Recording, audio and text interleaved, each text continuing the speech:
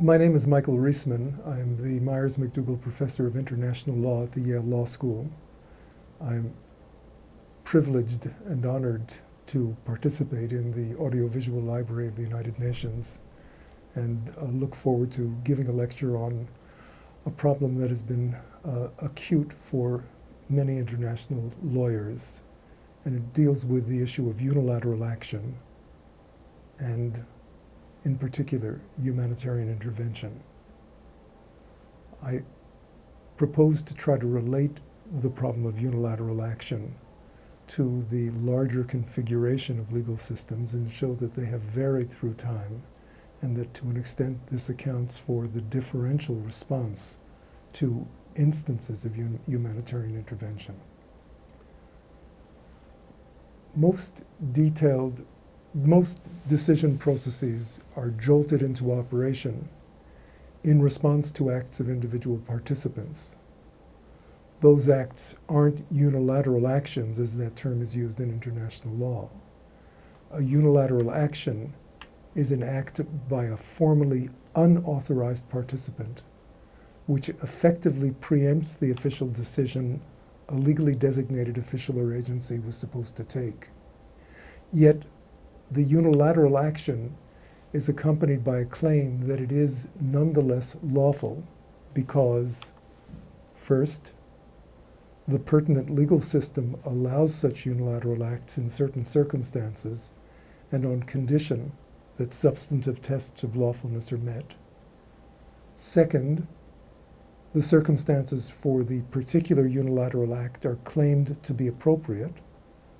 And third, the act, despite its procedural irregularities, has purportedly complied with the relevant substantive requirements of lawfulness.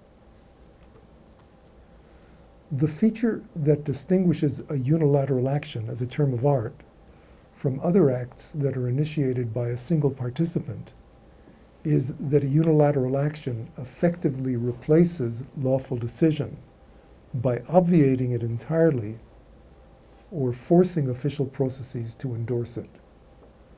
Other acts that are initiated by a participant do not preempt or replace authoritative decision. They stimulate its operation and are ultimately reviewed by it. When jurists encounter claims with respect to unilateral actions, then, they necessarily address them at two juridical levels, two levels of analysis. They must ask first whether the constitutive process of the pertinent legal system even allows for the possibility of lawful unilateral action, or in the matter for which it is claimed. And if that constitutive question is answered in the affirmative, then second, whether the particular action in question fulfilled whatever substantive criteria of lawfulness are to be applied. Now, if the first or second question is answered in the negative, the action is illegal. Because unilateral action preempts or replaces an authoritative decision by some formally authorized agency, it's important that we specify the sequential components of a decision. As lawyers, we frequently use the word decision without appreciating that it has a reference to a large number of acts. If we took that word decision and we cracked it, we opened it up, we deconstructed it, we would find that there are seven different components that comprise decision-making. The first is intelligence, or the gathering and assembly of information relevant to decision. The second component of decision is promotion, the characterization of certain situations as unacceptable, and the agitation for and the promotion of a particular new legal policy to remedy. The third is prescription, or lawmaking, the installation of one such policy as law, whether it's accomplished by formal legislation or by some informal means of prescription, for example, customary international law. The fourth is invocation, which involves the provisional characterization of certain events as incompatible with the law that's been established, and the insistence that the community respond appropriately. The fifth, which we focus on for the most part as lawyers, is application. And this involves the application of law to the events that occurred and the fashioning of an appropriate remedy. The sixth component function is termination, or the abrogation of extant law and the installation of new law. And finally, the last of these component functions is appraisal, the assessment of the aggregate performance of the legal system in terms of its fundamental goals. Different legal systems distribute and concentrate the competence to perform these various functions differently, so that what might be characterized as both unilateral and unlawful in one constitutive arrangement may be quite lawful in another. For example, one system may allow virtually unregulated unilateral action with respect to promotion, spawning vast industries of lobbyists, agitators, and sundry moral entrepreneurs, while another may locate promotion exclusively in a formal governmental process. One system may give great play to customary law, tribal law, or religious law, while another may jealously guard the sovereign prerogative to make all law for the community. Many jurists assume that modern developed legal systems, however much they distribute participation in other decision functions, must guard their monopoly with respect to law applying, as it is the most manifestly coercive function. But actually that is not always the case. Many systems, indeed currently the most developed systems, allow considerable privatization of erstwhile state-managed adjudication in the form of arbitration, and some permit the establishment, subject to varying degrees of control by some part of the state apparatus, of private police forces and even private prisons. So the actual distribution of participation in different decision functions is important to understanding the lawfulness of unilateral action in a particular system, because broad opportunities for private participation in pre-application functions may, in context, effectively decide the application and thus constitute a disguised but nonetheless effective form of unilateral action. Now, for all lawyers, and not simply for the doctors of international law, the idea of unilateral action, as I've described it, imports a normative ambiguity, a very deep professional ambivalence. The normative ambiguity arises from the fact that the question of the lawfulness of acts or decisions is ordinarily assessed in terms of their conformity to law, of their substance, as well as their procedures by which they were taken. This dual criterion, substance and procedure, is used because both substantive and procedural law express important, though quite different community policies. In the unilateral action, substance alone is claimed to be relevant. The failure to comply with prescribed procedures may well be accompanied by effusive expressions of constraint, reluctance, and regret, along with emphasis on the overriding urgent importance of the substantive act.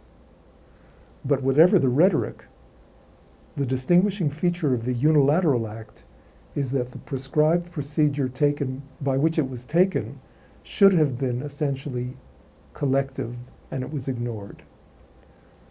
Part of the controversy about the lawfulness of unilateral action in general, then, does not concern unilateral action at all, but is simply the result of using a different observational standpoint and role standpoints without appreciating that each looks at decision-making and the use of rules in quite different ways.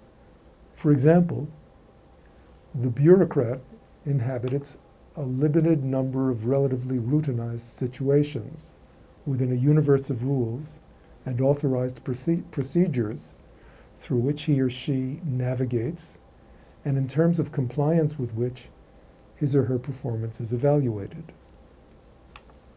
Positivist jurisprudence, which lends itself to decision-making by many of the levels of bureaucracy, identifies lawfulness in terms of the compliance with rules.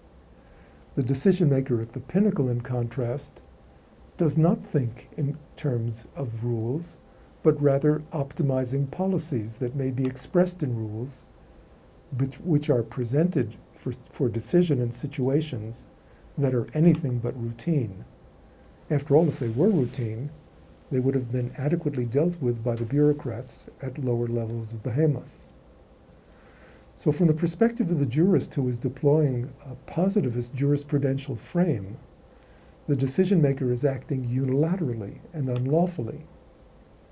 Using a different, possibly more appropriate jurisprudential framework could lead to the opposite conclusion. The professional ambivalence toward unilateral action arises from the fact that jurists, above all, appreciate that at the heart of procedural law is the notion that orderly decision, preceded by due deliberation and followed by authorized and inclusive application, is vital to minimum order and human dignity. We lawyers know that however noble the impulse, action that purports to be in the common interest, but that is taken without formal authority, may have incalculable public and private costs. Actions inconsistent with the procedures prescribed for them may erode the authority of law and increase the probability of abuse. Hence, the law's ceaseless quest for organization and institutionalization, and its discomfort with and inherent resistance to legally unauthorized actions, no matter how urgent the circumstances or morally imperative the impulse. Law's insistence on orderly decision is, I emphasize, not a professional pathology or some subcultural quirk, but it's central to the legal enterprise. Contemporary international lawyers, who often seem obsessed with unilateral action and assume that it is a unique feature or failing of international law, might console themselves with the realization that the problem of the lawfulness of formally unauthorized unilateral action in international law is generic to all law. Vilfredo Pareto observed the correlation between the ineffectiveness of a political system and the resort to and the toleration of unilateral action. According to Pareto, the less effective the system, the more the impulse for and the use of unilateral action, and vice versa. His observation, which may apply to even more phenomena than he addressed, has been confirmed by countless anthropologists. But now we come to the problem: who is authorized to determine that a system is generally ineffective or incapable of responding to one particular problem? One of the reasons unilateral action is so divisive is that the assessments of ineffectiveness of the legal system that might justify recourse to unilateral actions will, in many political configurations, depend on whose ox is being gored. There may be profound disagreements among participants in a partially effective political system or a subsystem as to whether the system in question is indeed ineffective in responding to a particular matter or class of events. Such disagreements may rest on conflicting values and interests as much as on factual perceptions, since in any instance, the unilateral action will, by its nature, indulge some and deprive others, not the least those who have a place or an interest in the decision process that is being circumvented or entirely usurped. The latter point is frequently the nub of the international legal issue when unilateral military action that is plausibly based on humanitarian concerns is still strongly criticized by elites of smaller states. The reason for the criticism is not necessarily a lack of feeling for human rights, so much as the fear that any erosion of the principle of sovereignty can only increase the vulnerability of weaker states to more powerful states. Even when it is generally accepted that a system is failing to respond to a violation whose remedy has been assigned exclusively to a formal decision maker, or that the human consequences of the failure are especially grave, some participants, international lawyers in particular, may still insist that good intentions notwithstanding, greater systemic injury will be caused by the prospective unilateral action than by the failure of the designated decision maker to respond adequately. Nor is this always, as exponents of unilateral action contend, a dreamy retreat from a nastily imperfect reality. It may be an indispensable ingredient in the recipe for changing that reality. I'd now like to relate this to the notion of constitutive process, which is a concept very fundamental to the New Haven School of Jurisprudence. Let me put it this way.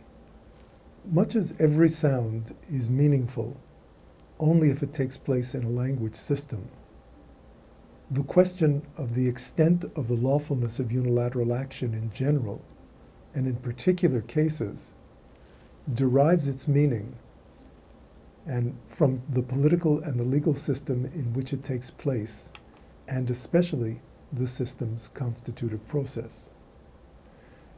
Every legal system, from the most evanescent encounter of two persons to the most comprehensive international one, includes what we call a constitutive process, a process which establishes and maintains the institutions and procedures by which decisions are to be taken. Constitutive process can be distinguished from the flow of specific decisions about the mundane who gets what that established institutions and procedures take. Some legal systems purport to describe their constitutive process in a document called a constitution. And that document may, at the moment of its inception, though not necessarily, have been an accurate picture of the constitutive process. But the dynamic process itself quickly changes and begins to drift from and edit and elaborate the snapshot taken at the moment of drafting. So the notion of a dynamic constitutive process rather than a constitution is important, particularly in international law.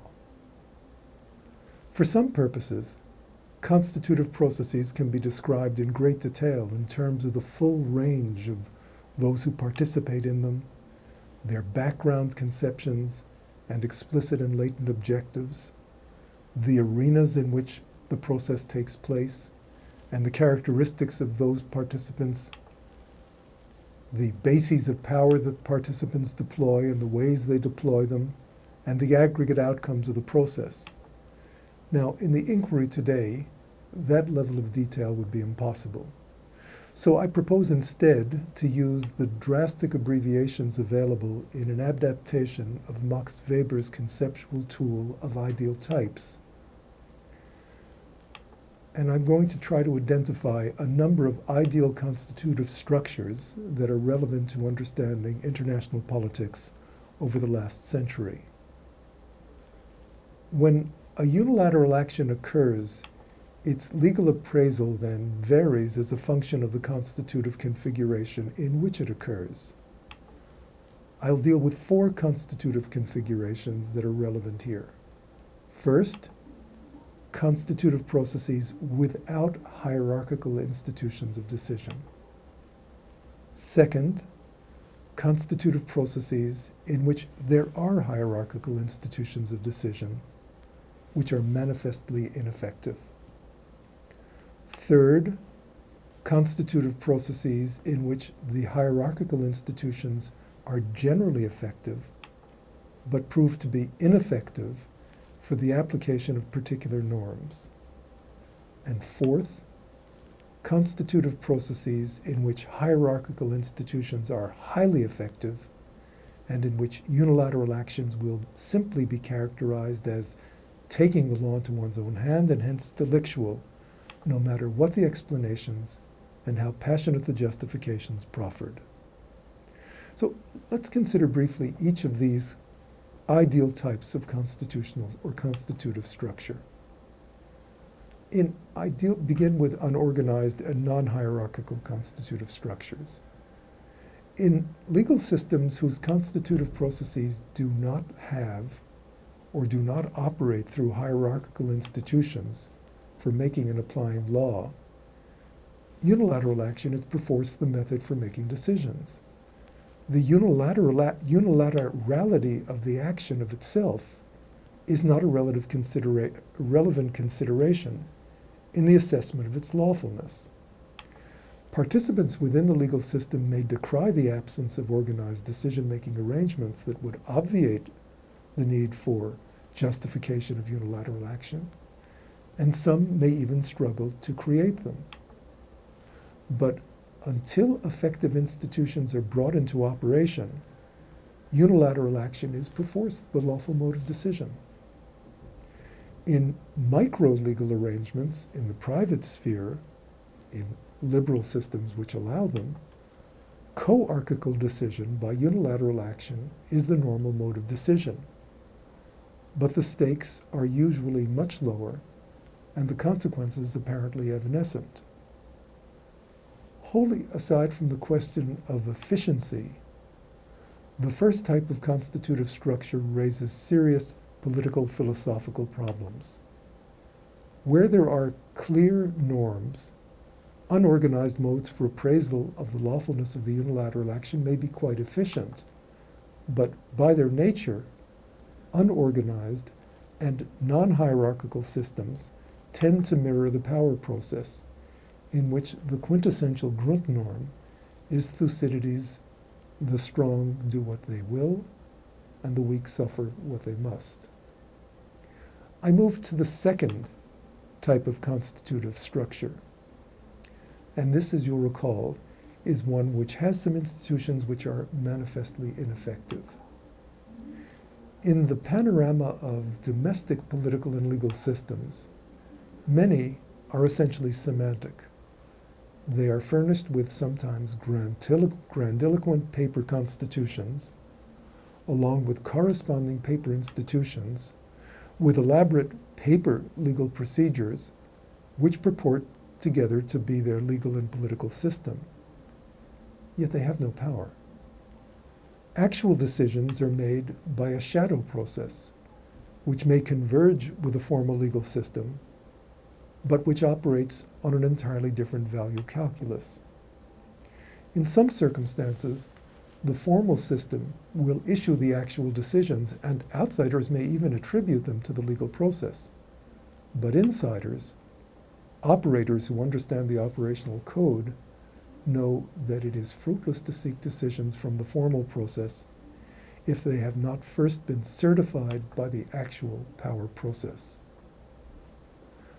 Unfortunately, ineffective political and legal systems abound. The earliest known example is the Code of Hammurabi, an elaborate codex that was never applied. Numerous similarly ineffective systems have existed since. Rogelio Perez Perdomo has produced an indispensable study of this type of system in 19th century Latin American codiajes. Ernst Fraenkel analyzed it in his classic study of the Doppelstaat. In my own experience, as a member of a regional human rights oversight body, I found this to be a situation so common that for all of its frustrating ineffectiveness, one hesitated to call it abnormal. I believe that at some level of consciousness, all of us entertain the possibility that the legal system in a particular situation may be only semantic. For example, when we visit a town and ask, "Who's the mayor?" and then somewhat easily ask, "And who's the boss?" Yet, for those who have been acculturated to and work in effective legal systems, each confrontation with semantic systems, even when recognized as such, still generates a type of what Leon Festinger called cognitive dissonance. We have been conditioned to respond affirmatively to the symbols of law, so that even if they are only symbols with no effective legal system behind them, their presence still tugs and makes any action, whether taken by others or ourselves, that has not been pre-authorized by its paper institutions, seem somehow unlawful and even corrosive of the law itself. Let's consider briefly the third constitutive structure in terms of an ideal type. You will recall that I referred to effective institutions within the constitutive structure, but from time to time ineffective. There are legal systems that are only partially effective. In some circumstances, this occurs over extended periods because of a lack of coordination of political power and political authority. In other circumstances, it occurs because, as Myers-McDougall put it, authoritative reach exceeds controlling grasp.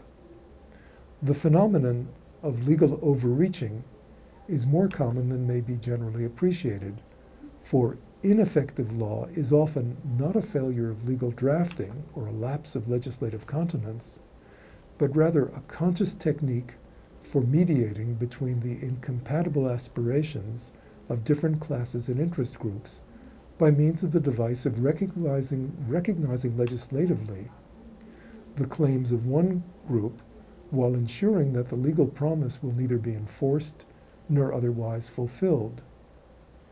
In other circumstances, it occurs not because of an intentionally designed incapacity, but because of a particular unanticipated stress on the system.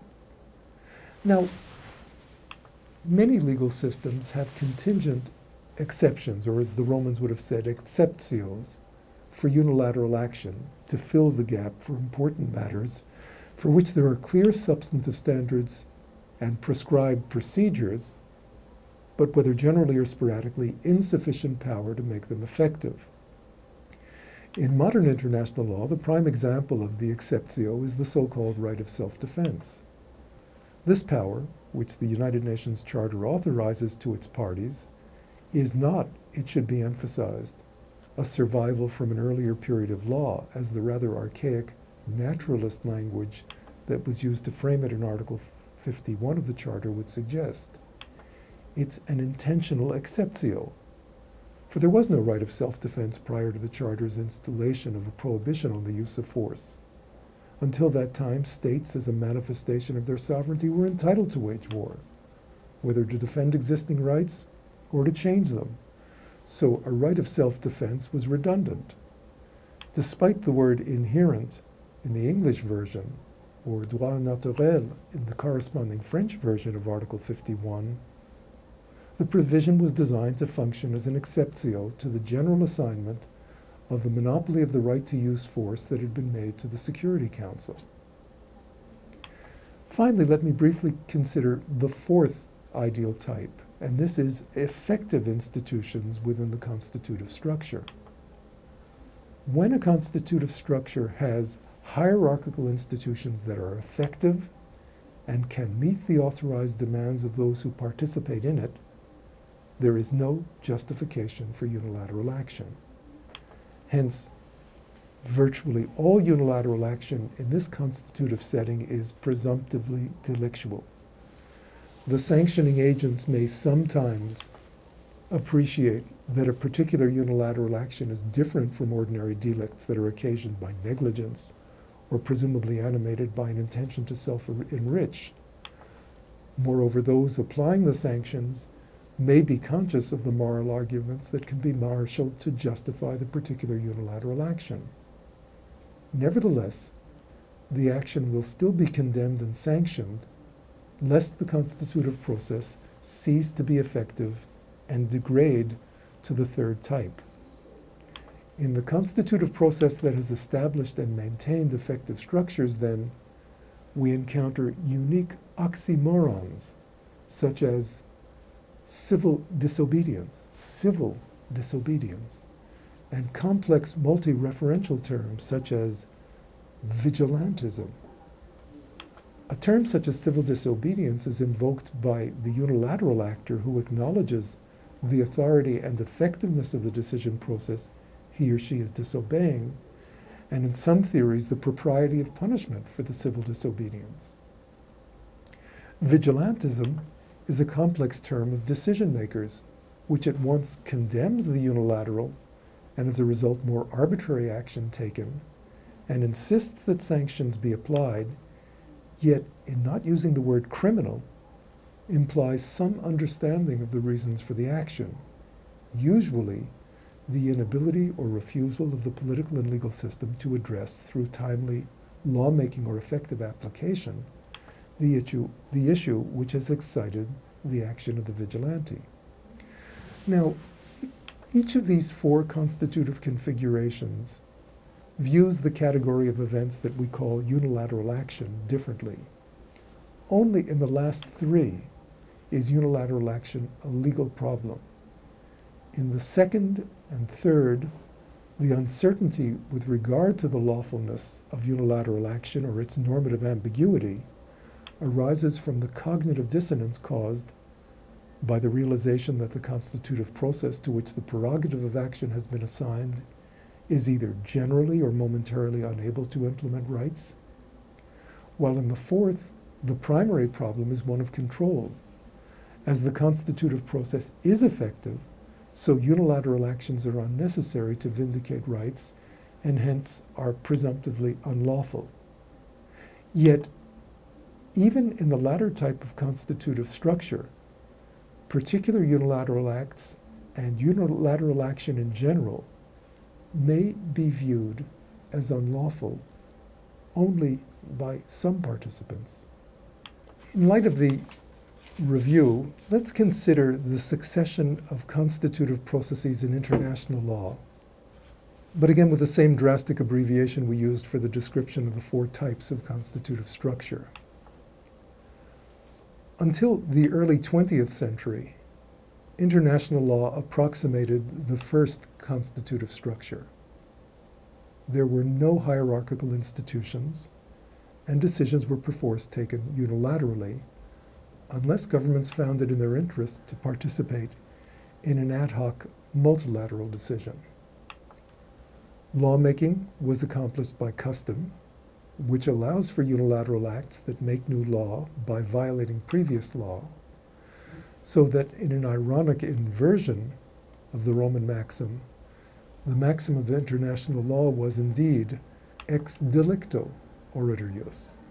Law comes out of delicts. As for law application, the usual method was unilateral act. A state that felt it was entitled to certain rights perforce secured them by itself by what was inelegantly but accurately termed self-help. If a particular state lacked the power to self-help, there was no institution to which it could turn. In consequence, it was simply unable to vindicate its rights. A discussion of the lawfulness of unilateral action would have been meaningless in this constitutive structure. Many efforts after 1899 sought to change the constitutive process by establishing hierarchical institutions to which states were supposed to assign decision competence and surrender rights of unilateral action they otherwise would have enjoyed. But these efforts were clearly viewed as exercises de lege ferenda.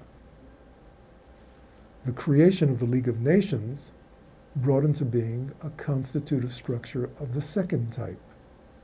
An apparently hierarchical structure had been established, but if one read the fine print, it was clear that its functioning depended upon the voluntary actions of the many states that were party to the covenant. If those actions were not forthcoming, there was no effective sanction, and one would have expected a regression to the first constitutive structure.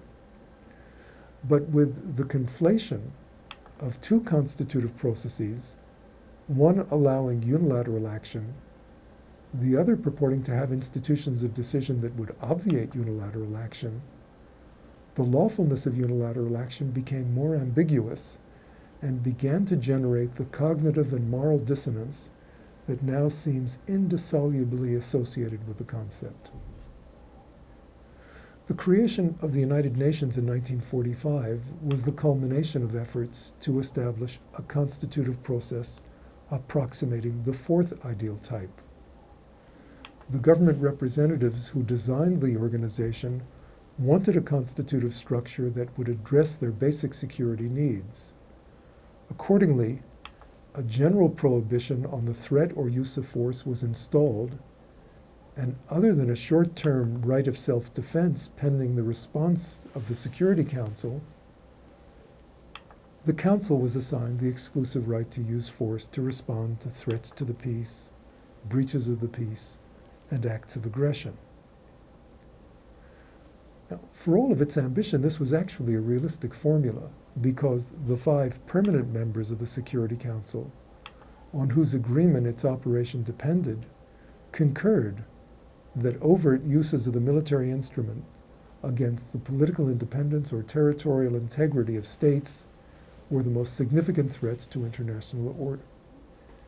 Henceforth, violations of these widely accepted norms were not to be resisted or remedied unilaterally, but only by the collective action of the United Nations.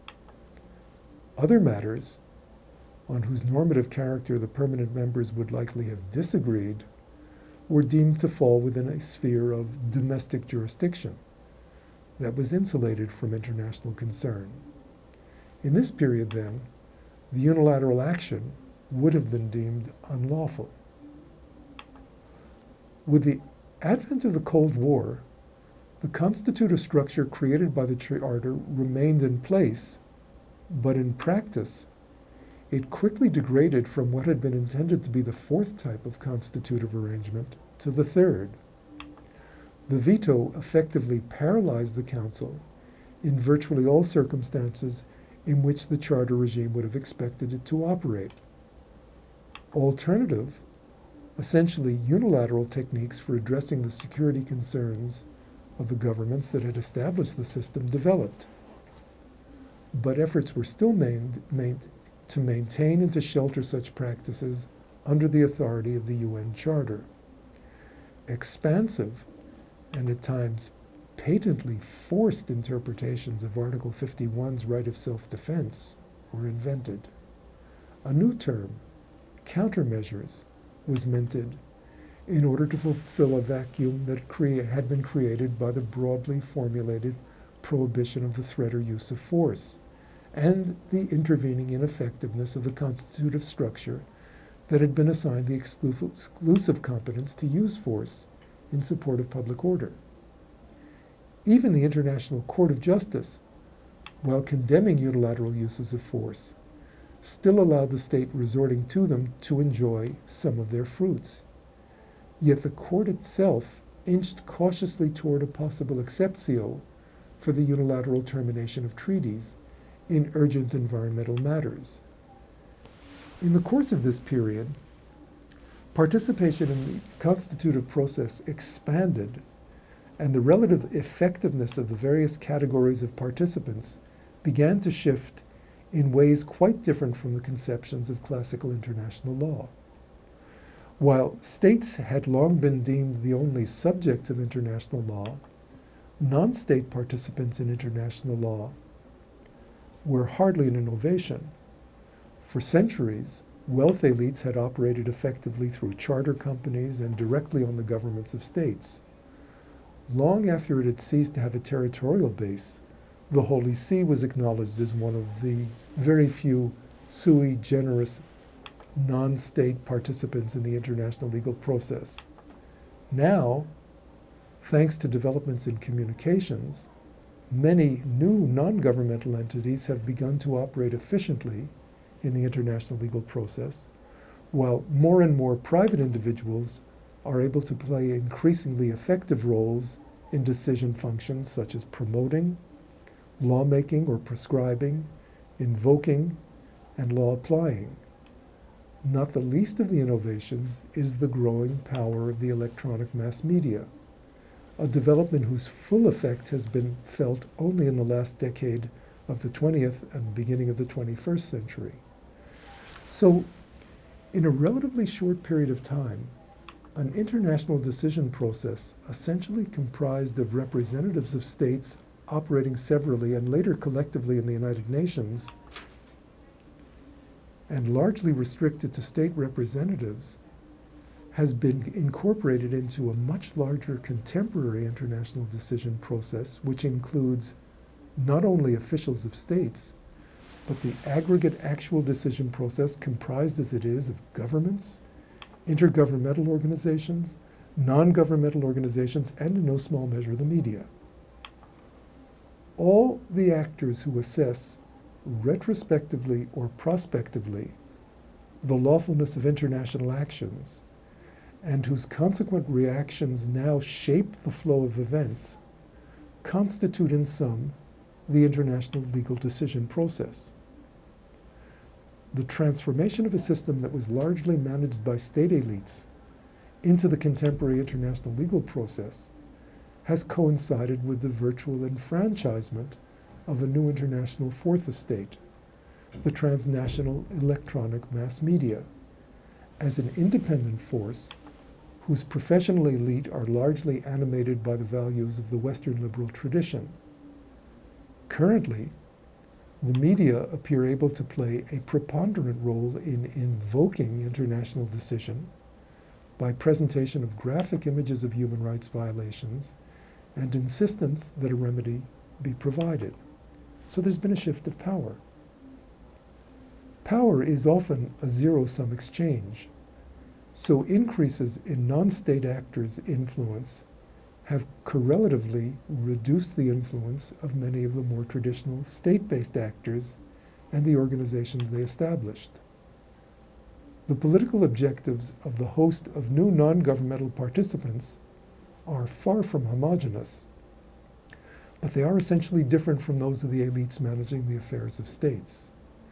To be sure, state representatives still control formal access to many of the inherited organized arenas of law, but the international decision process can now initiate and participate in them, as the legality of nuclear weapons opinions before the International Court showed, or it can co-opt or incorporate or circumvent them.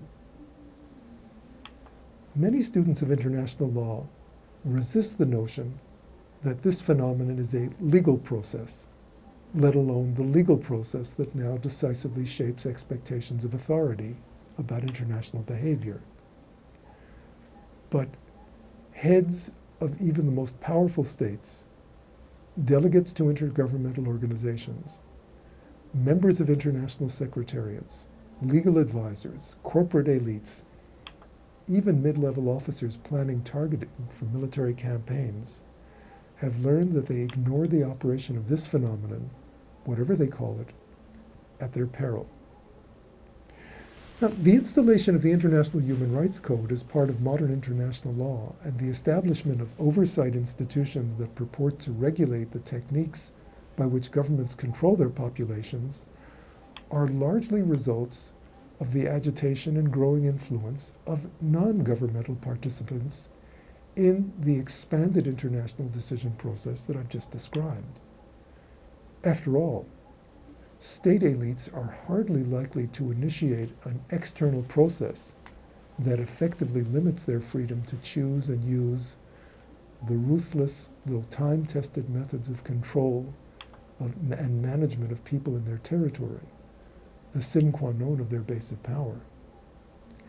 But thanks to the ability of state elites to protect their interests, the human rights norms that had been prescribed in formal documents remained, for the most part, aspirational rather than effective, on the order of a standard of achievement, the Universal Declaration's functional equivalent of the United States Supreme Court's all deliberate speed formula. Moreover, such institutions as were established at the universal level were either firmly controlled by governments and subject to their political interests, for example, the Human Rights Commission, or sad to acknowledge, generally ineffective even when composed of independent experts. The end of the Cold War and the disintegration of the Soviet Union signaled the apparent restoration of the consensus among the 5 permanent members of the Security Council. As this had been the precondition for the operation of the charter system, for a short time it appeared that the world community had returned to the 4th type of constitutive structure. This impression was reinforced by the response of the Security Council to Iraq's invasion of Kuwait. But the impression of effectiveness was only partially accurate, for the consensus had never gone beyond a manifest violation of an international boundary and the seizure of the territory of another member of the United Nations.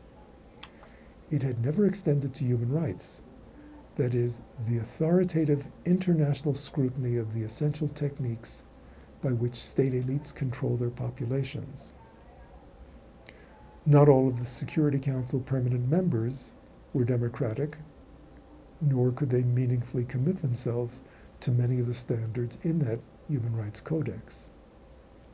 The introduction of human rights into international law and the opening of an international decision process to broad and effective non-governmental participation has had significant and surprising effects on the legal status of unilateral action. Recall that the absence of consensus on human rights was of little consequence for the operation of the Security Council, as long as those rights were considered to be matters of domestic jurisdiction that were neither deemed to be the active responsibility of the United Nations or within the assignment of the Security Council. Now, however, the new and expanded international decision process has taken a hitherto normatively uncertain human rights standard of achievement, remember the language in the Universal Declaration, refashioned it into the international protection of human rights, and elevated it to an imperative level of international law.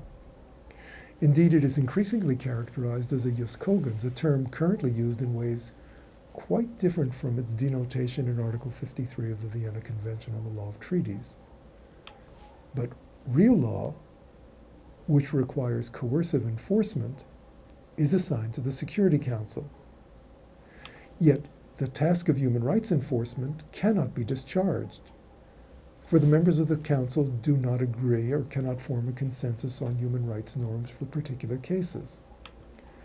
In a decision process in which lawmakers and law appliers are identical, non-enforcement of norms over time would render them caducus.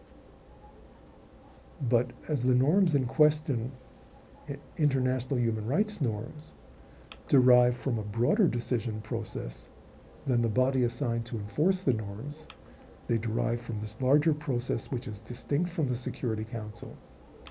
The broader process sustains the norms and seeks alternative modes of enforcement. In the 4th type of constitutive structure, the use of force, the ultima ratio of law, is, as you will recall, taken from the individual state and henceforth to be effected by the Security Council. As remedies for grave human rights violations may involve the use of major coercion against the government, they too fall within the competence of the Council. But the absence of consensus on human rights means that their remedial action requiring, as it does, agreement of all the permanent members of the Council is unlikely. Yet the international legal process's demand for a remedy for grave violations of human rights has become so powerful and urgent that democratic governments that are susceptible to non-governmental influence and that have the wherewithal to effect a remedy are under great pressure to act unilaterally. Hence, for purposes of the enforcement of human rights, a constitutive process of the 4th type now reverts to the 3rd type. Enforcement through the Security Council, if it can be achieved, but enforcement unilaterally, if it cannot. Thus, we encounter an anomalous constitutive regime in international law, which begins to reserve different legal treatment for different types of unilateral actions based principally on the purpose or objective of the actions concerned. Since many participants assume that an ineluctable feature of law is generality of application, this constitutive regime engenders more normative ambiguity and cognitive dissonance. One of the functions of organized and institutionalized decision-making is to ensure that due deliberation precede action, thereby minimizing the inevitable tendencies to impulsiveness and arbitrariness to which decisions are always prone, but which increase when choices must be made in crisis. In the civil rights and the human rights context, the demand for orderly decision, often under the rubric of due process, is deemed so important that in many systems, a denial of due process requires setting aside a decision that may otherwise have been substantively correct. So the demand among international lawyers for institutionalized decision is particularly intense with respect to unilateral actions that purport to remedy grave human rights violations, both as a value in itself, as well as the concern that even more human rights may be grievously violated in an effort that is supposed to protect human rights from grievous violation, but is done in the wrong fashion. Due process demands exacerbate the cognitive dissonance associated with that species of unilateral action called humanitarian intervention. But the primary juridical objection to unilateral action for humanitarian purposes is that without formal institutional determinations of whether the circumstances really warrant unilateral action, the action is likely to be taken, rhetoric aside, in the interest of the intervener. And there are, alas, ample examples of past abuse to justify this concern. The inherited doctrine of humanitarian intervention usually involved a strong state invoking humanitarian concerns and intervening in a weaker state to remedy alleged grave human rights violations. As such, it was essentially a rhetorical device, for one state did not need a human rights justification for intervening or even of seizing the territory of another. The establishment of the League of Nations and the installation of the second type of constitutive structure created a need for a doctrine justifying any unilateral action which the constitutive process prohibited. Since the time of the League, as the world constitutive process has oscillated among the second, third, and fourth constitutive structural types, the doctrine has understandably continued to be controversial. The states that purported to be acting on the basis of humanitarian intervention were acting quite selectively and usually in circumstances in which national interests, unrelated to humanitarian concerns, played no small part in the motivation for the action. Moreover, the interveners, classically oblivious to the beam in their own eyes, were often guilty of human rights violations in areas subject to their own jurisdiction and control. In the contemporary constitutive process, the potential for abuse in humanitarian interventions is considerably reduced because the species of unilateral action for humanitarian purposes that has emerged in the contemporary constitutive process is different, both in stimulation and application, from its traditional counterpart. In terms of the sequential decision functions that we analyzed at the very beginning of this lecture, it's clear that recent humanitarian actions have not been initiated by states. Quite the contrary. It's the international legal process that is the force that now invokes, compels, and appraises the lawfulness of unilateral acts purported to be based on humanitarian concerns. Consider Kosovo. The 1999 intervention in Kosovo was not secretly prepared in the U.S. Department of Defense in order to achieve some secret, recondite objective in the Balkans unrelated to the human crisis there, and then skillfully translated a moral and legal package and promoted by public relations personnel. Quite the contrary. Most foreign policy and security specialists appear to have opposed the action, as did many civilian and political military elites. The international legal process compelled the action. Similarly, in East Timor, the foreign policy and security specialist class assembled manifold reasons to prove that this situation was different from Kosovo and as such did not warrant international action or American participation. Again, however,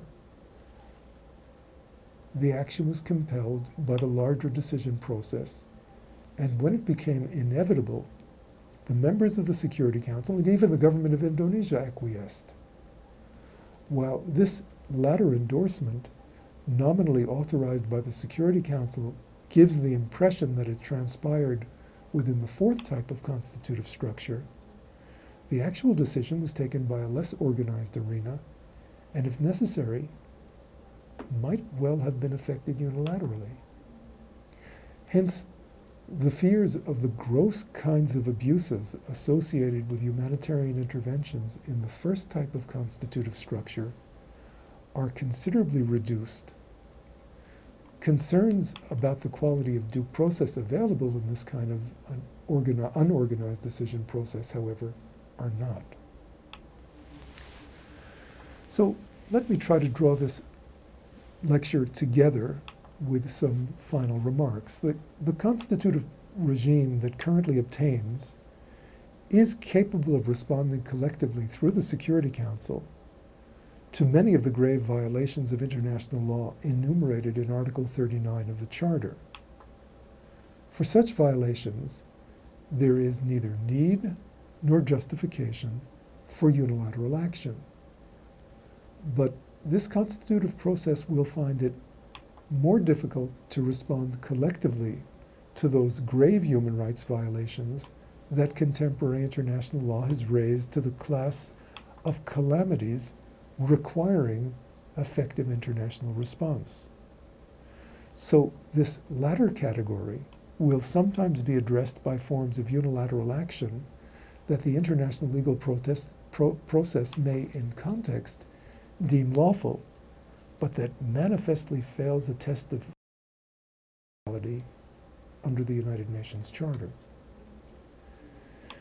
In some ways, this situation represents important advances toward the achievement of certain key policy goals. Some satisfaction may be taken from the fact that the Security Council is more able than in the past to respond to the sorts of threats and breaches of the peace, acts of aggression, that the Charter assigned to it. Similarly, the emergence of the international legal process, as I've described it, is in itself a triumph of enhanced participation, enfranchising as it does many ineffective and heretofore ineffective international actors, with a corresponding reduction in the power of many state elites. The fact that this international legal process is more able than constitutive structures of the past to compel the provision of remedies for some grave human rights violations is a cause for satisfaction. But these gains notwithstanding, the current constellation of the constitutive process is far from satisfactory. The electronic mass media, which play a central role in the new international legal process, are profit-maximizing entities and not international civil servants. In the competitive market environment in which they operate, they must vie for the attention of audiences. At the moment, graphic images of disaster sell and buy advertising. But that may change as audiences grow weary of this entertainment and seek something new or retreat into private realities. When this happens, one may expect the media to turn their attention elsewhere. Thus, the media are not a reliable long-term substitute for an institutionalized international decision process specialized in the types of problems that give rise to the need for international humanitarian action. The criteria by which the media select particular human rights violations for massive coverage are inconsistent and unpredictable. For example, Bosnia-Herzegovina and Kosovo got attention. Greater carnage in other places do not. Deliberation and advanced planning with respect to the use of force is sacrificed in a system that responds spasmodically and emotionally rather than rationally and deliberately. The demand for rapid results, which is what inevitably characterizes human rights crises, may skew sound strategic planning and make campaigns more costly, or produce illusory or pretend results. The normative ambiguity and cognitive dissonance caused by the conflation of the third and fourth types of constitutive process may tend to undermine generally the authority of law. The safeguards that are part of an organized and institutionalized decision process are not available in the constitutive constellation that currently obtains. So, the challenge for international lawyers in the 21st century remains to improve the world constitutive process so that it can address humanitarian and other issues and thus obviate international humanitarian intervention effected unilaterally.